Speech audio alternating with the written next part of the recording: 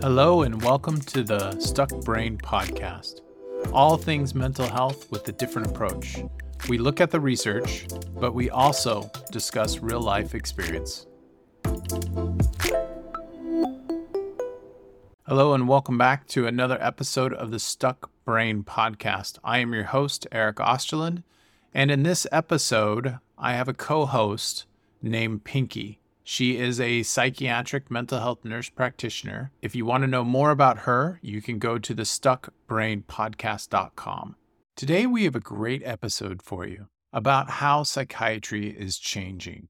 In this episode, we talk about ketamine and other psychedelics. Like all medications, ketamine and psychedelics have their pros and cons. Please do your research. Please make an informed decision before you try any of these medications. Do not try any of these medications without the consent of a medical provider. Once again, this is not medical advice. This is our opinion of how psychiatry is changing. Okay, on to the episode. Hello, and welcome to today's episode about how psychiatry is changing. Psychiatry has been pretty much the same for several decades now.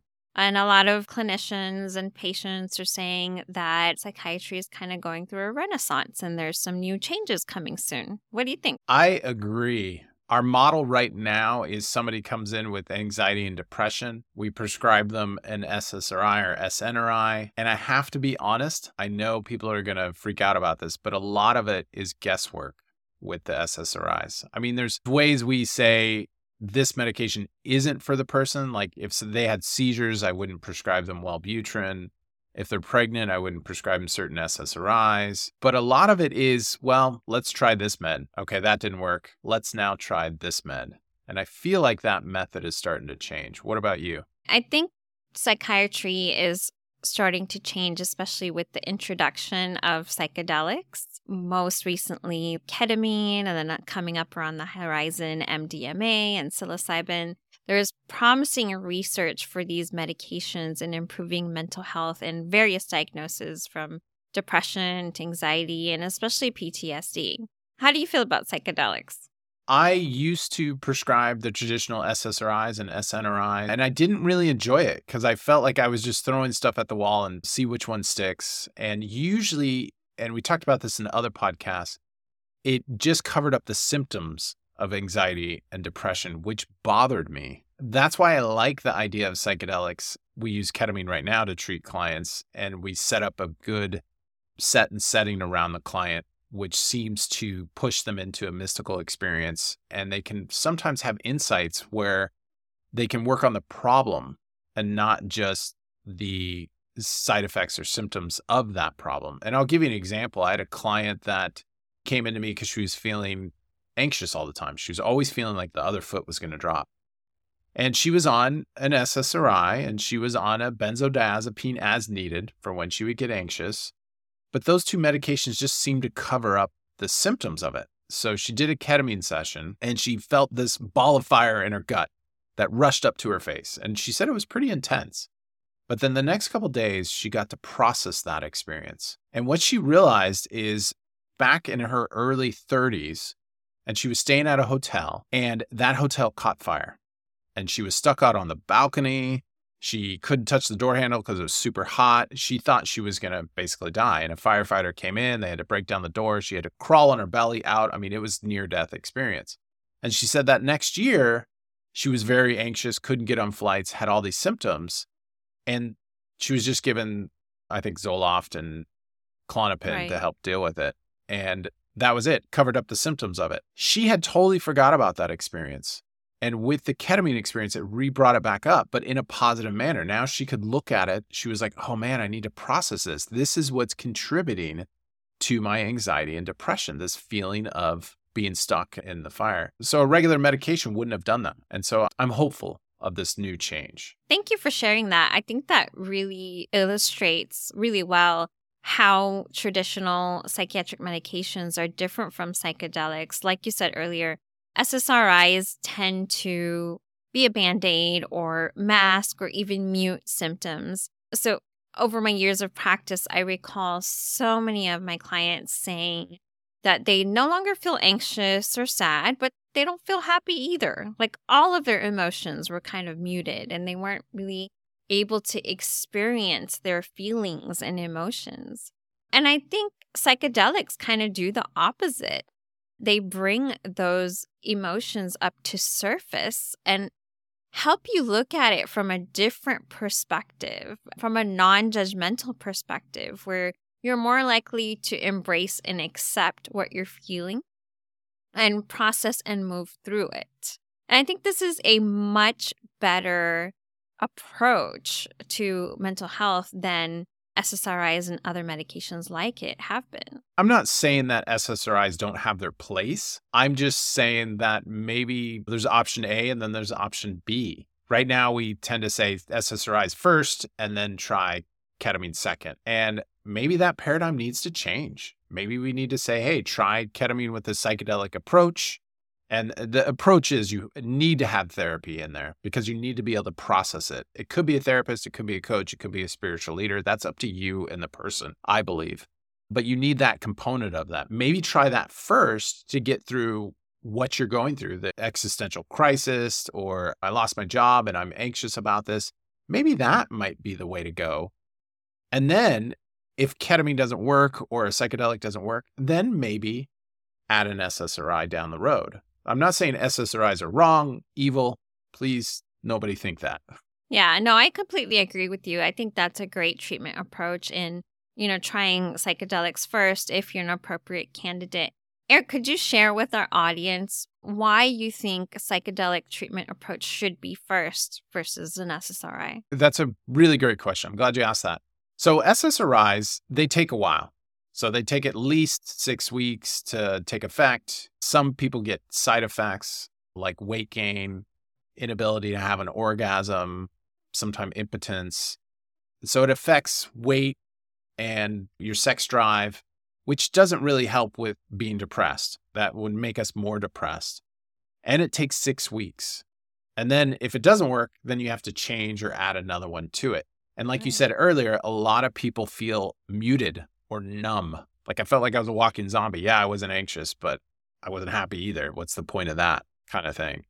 Where ketamine, and not everybody's a candidate for ketamine. I wouldn't have a psychotic individual use ketamine, paranoid personalities. Ketamine's not a panacea. It's not for everybody. I do not want to paint that picture that it's the magic treatment because it's not. But the idea that you would do ketamine, you do 6 to 8 treatments. You usually don't have any side effects, no weight gain, no loss in sex drive. You might get nausea. There's medication for that. And it would just be specific to that time when you take the ketamine. That's kind of why I think maybe ketamine should come first. Okay. And I tend to agree. I think any practice or treatment approach that has you exploring your feelings and moving through the process is definitely a healthier approach than being muted and not being able to experience those feelings. Feelings aren't the enemy. We don't want to go through life having no feelings because it doesn't do anybody any good. It's learning how to tolerate the negative feelings and move through them and what they're telling you. Sometimes they might be telling you something important, like I'm anxious and I'm in a relationship. Maybe it's your anxiety's telling you, hey, this relationship isn't appropriate. And I mean, I've had another client story. I had a surgeon that this individual was commuting pretty far to do surgery, was feeling anxious and depressed and kind of like, why am I doing this? She reached out. We did ketamine treatments to get her through anxiety and depression. During those experiences, she realized that I don't really want to do this, but I was kind of forced into surgery because my family was like, you're the golden child, you're super smart, you're going to do surgery. So she actually had a paradigm shift. And she said, this isn't me. I didn't want to do this. And so she switched and went into outpatient small procedures, which she loves. And she works with a different group now. We could have given her an SSRI, which probably could have muted that anxiety of that job. And so now we muted her body's response saying, hey, I don't want to be here. And she probably would have been stuck in that job for a lot longer because she wouldn't have had the courage to move out. And that's the difference that I see. Shouldn't that be first before we put her on a SSRI or SNRI? Absolutely. The key is, this is the thing with ketamine and psychedelics. It needs to be set up in a therapeutic environment. That's the part that's going to drive the equation. Even with the patented Spravato medication, if you're just doing that in the doctor's office, a nasal spray, and then you're leaving, I still feel like you're missing part of that medication. Yeah. You're leaning on the medication to change you and not the processing part. And that's what I try to be very clear with my clients is ketamine's a tool. Don't lean on it. Lean on yourself, but have all your therapy and everything around you so you can make these changes with the medication. So it sounds like it's important to have someone to talk to after these experiences to process what you've just experienced, to process any emotions or occurrences that seem to surface during any psychedelic sessions. So I recommend a coach, a therapist, or shaman, someone that you work with on a regular basis that can help you navigate these encounters. Absolutely. And the hardest navigation or the hardest event to navigate as far as like a psychedelic experience that I'm finding is not when the client has an experience, because either they have an experience and it was really cathartic. It could be challenging. Those aren't really the hardest ones. The one that the clients have the hardest with is when nothing happens. Right. Or very little. They didn't get that epiphany. And then they get frustrated and they're like, maybe I'm doing it wrong. It doesn't work with me because I'm not good enough. They start having those thought patterns. You need a therapist to push you through that and have a different way to look at it. One of the things that I tell clients who have no experience is to remember that the brain has a self-protective mechanism built into it.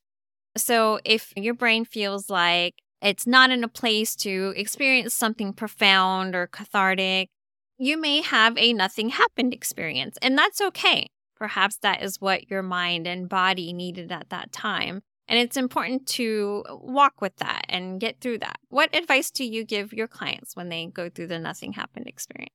Usually the ironic thing is when they feel like nothing happened, we start talking about the experience and you find little, I call them nuggets of wisdom where you're like, oh, well, I did have this thought. And then we start pulling apart that thought or that feeling. And there is something there. And a lot of clients will be like, maybe I did have a better experience than I thought. Maybe more came up than I thought. But if they don't have that person to kind of point that out, that objective outside person, you don't see it because we're in our stuff. Right. We're in our stuff and we can't see it. So we need that person to kind of bring it to the surface and say, well, you told me about this feeling. Tell me more about that. And then, then you go down the rabbit hole and you can find things that it's connected to, past traumas or attachment styles or stuff like that. So it's important to work with a therapist or a life coach to have someone outside of the box that can give you more perspective. Now, there's a lot of people that are the diehards and they're like, it has to be a therapist. It can't be a coach. It can't be a shaman. This is my opinion. And I want to make sure this is a true, I don't want people writing in. My opinion is you need somebody that's supportive and that you trust their advice.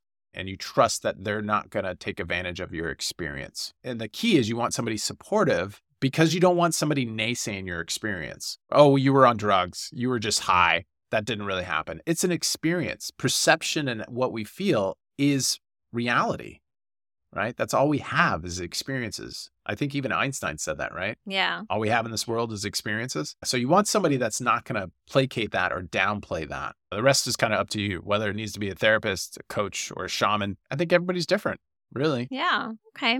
So I have another question for you. What do you think happens differently with psychedelics that doesn't happen with traditional medication? What do you think it is that contributes to the healing with psychedelics? That is a really good question. Like we talked on the one podcast, is it the dissociation? I don't know. I mean, I know there's a link between mystical experience and probably better outcomes, right? I just know that intuitively. I see it. I think when you use the term psychedelic, usually the people try to set the whole stage. So they try to get a nice set and setting ahead of time. So I think that influences it. The fact of if I'm going to do a ketamine treatment and I put a whole Saturday to myself, right? And I say, this day is about me and healing. Even if I didn't have the ketamine, that's going to move the needle. So there's a lot of soft variables that is so important around psychedelics. Set and setting, putting time into that and thinking about that. Putting time into your day, I'm checking out for these hours because it's about me. Just that statement in itself is important. And then I have somebody that's going to support me. Just that feeling that somebody's got my back, somebody's watching me is probably going to move the needle as well. Right. So I think it's all of it. It's not one piece. It's not the medication, right? And that's what I think is changing in psychiatry, is that we're realizing, man, mental health is so complex. It's not just one little thing. It's not just serotonin deficiency, right? That theory has been thrown out. It's all these variables. Okay, so it sounds like perhaps maybe SSRIs were very unilateral in their approach with the serotonin hypothesis, which, like you said, has kind of been thrown out. Depression, anxiety, PTSD seem to be caused by a variety of genetic, environmental, nature, and nurture factors, and not just a lack of serotonin in the brain. And it would make sense that a multi-approach would be more effective for something, like you said, as complicated as depression, anxiety, and trauma. And I think there's definitely something to be said about making that time and having the mindset, setting, like you said, setting those few hours aside for yourself. I think even just thinking about that and planning that can lead to positive changes in your behavior and mental health. Yeah, you're prioritizing your mental health. You basically told yourself that I'm important and I'm going to do this for myself. And that statement right there will move the needle. Right. And then there's also something to be said about neuroplasticity, where it's thought that neuroplasticity is when we develop new connections in our brain between brain cells. And it's thought that psychedelics actually lead to neuroplasticity. And it could be. I do agree that we need more research on this, on dissociation and having mystical experiences. But the thought leaders in the psychedelic world, and that's what they say, is having those mystical experiences, feeling connected, feeling unity, internal unity with the web of life, definitely contributes to positive impacts in your mental health. It's all connected. And if you feel connected, you feel like you're part of something, that's going to just make you feel better downstream. You want to talk about this research study a little bit? It compared two groups, one taking psilocybin and one taking Lexapro. I thought the results were pretty interesting. They were really interesting, in my opinion, because I'm an advocate for different modalities for mental health. So this took psilocybin, magic mushrooms, the active ingredient that makes you hallucinate, and compared it versus Lexapro, the typical first medication, SSRI, that we prescribe. Yeah. And what was interesting is psychedelics didn't blow the serotonin SSRIs out of the water. They were a little bit better. But what was interesting to me is that there was really no side effects to the psilocybin.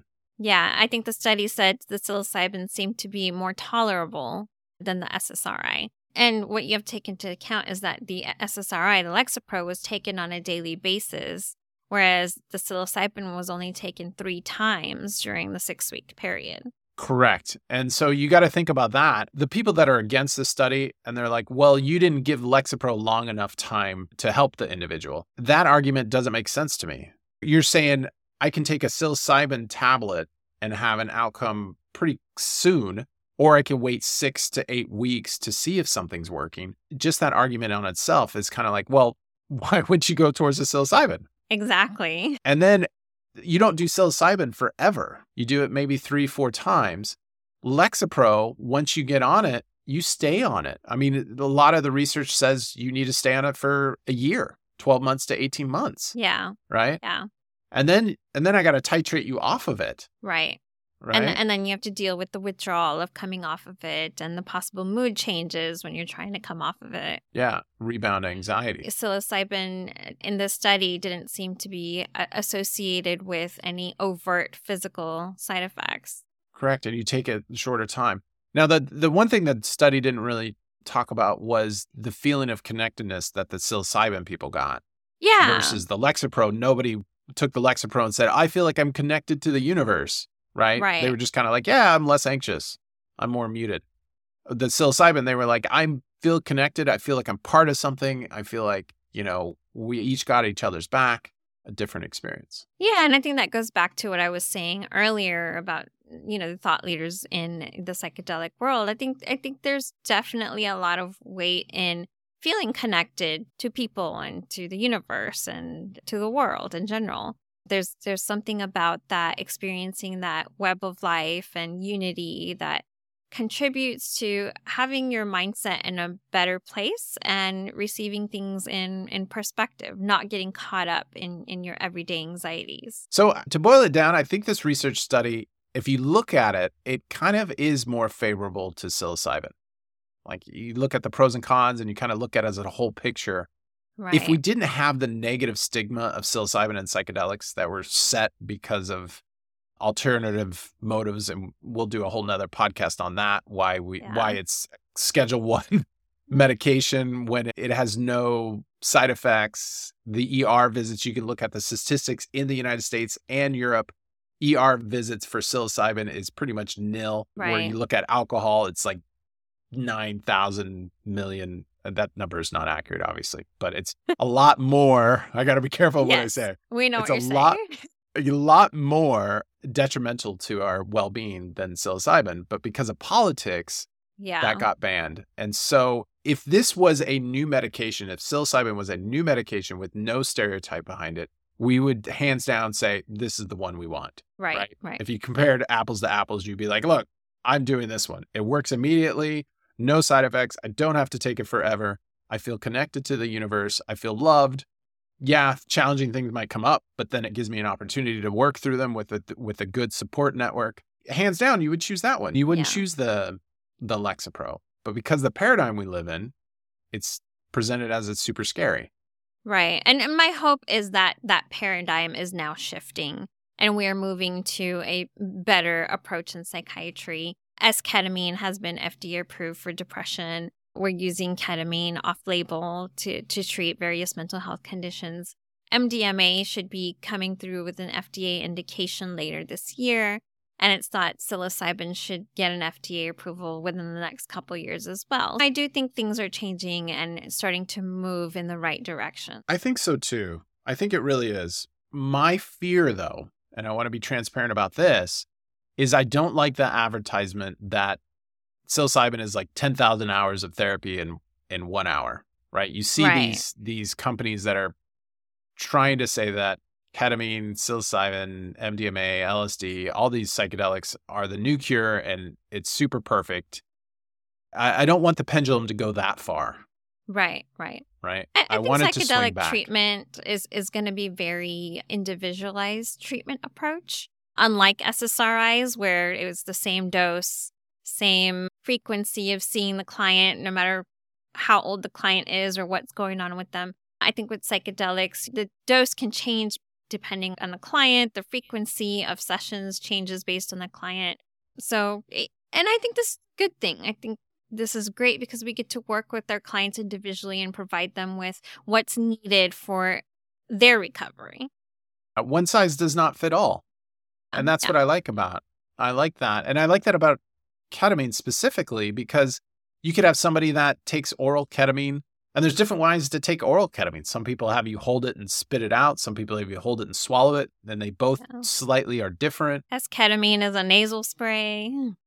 Yeah, now they have IVs, IM injections. Yeah, it can be taken in all kinds of ways. Yeah, so I think with the various treatment approaches, more clients will see success in this treatment. The main thing is supportive environment around the ketamine. Absolutely. Having that set your mindset in a good place, having that setting, intentions, someone there to support you, making that time to work on your healing, like you said earlier. I think all of those contribute to a more successful healing journey with psychedelics. Now, the population we're talking about, I want to be clear on this, is adults, 18 and above. I don't necessarily think, and this opinion could change of mine, but think that psychedelics are appropriate for juveniles. There is mild research that says that it can actually make them unstable a little bit. And that could be to set and setting, because if they're doing it on their own and they don't have set and setting and they don't have somebody to go to and they don't have the support structure, it could unwind them.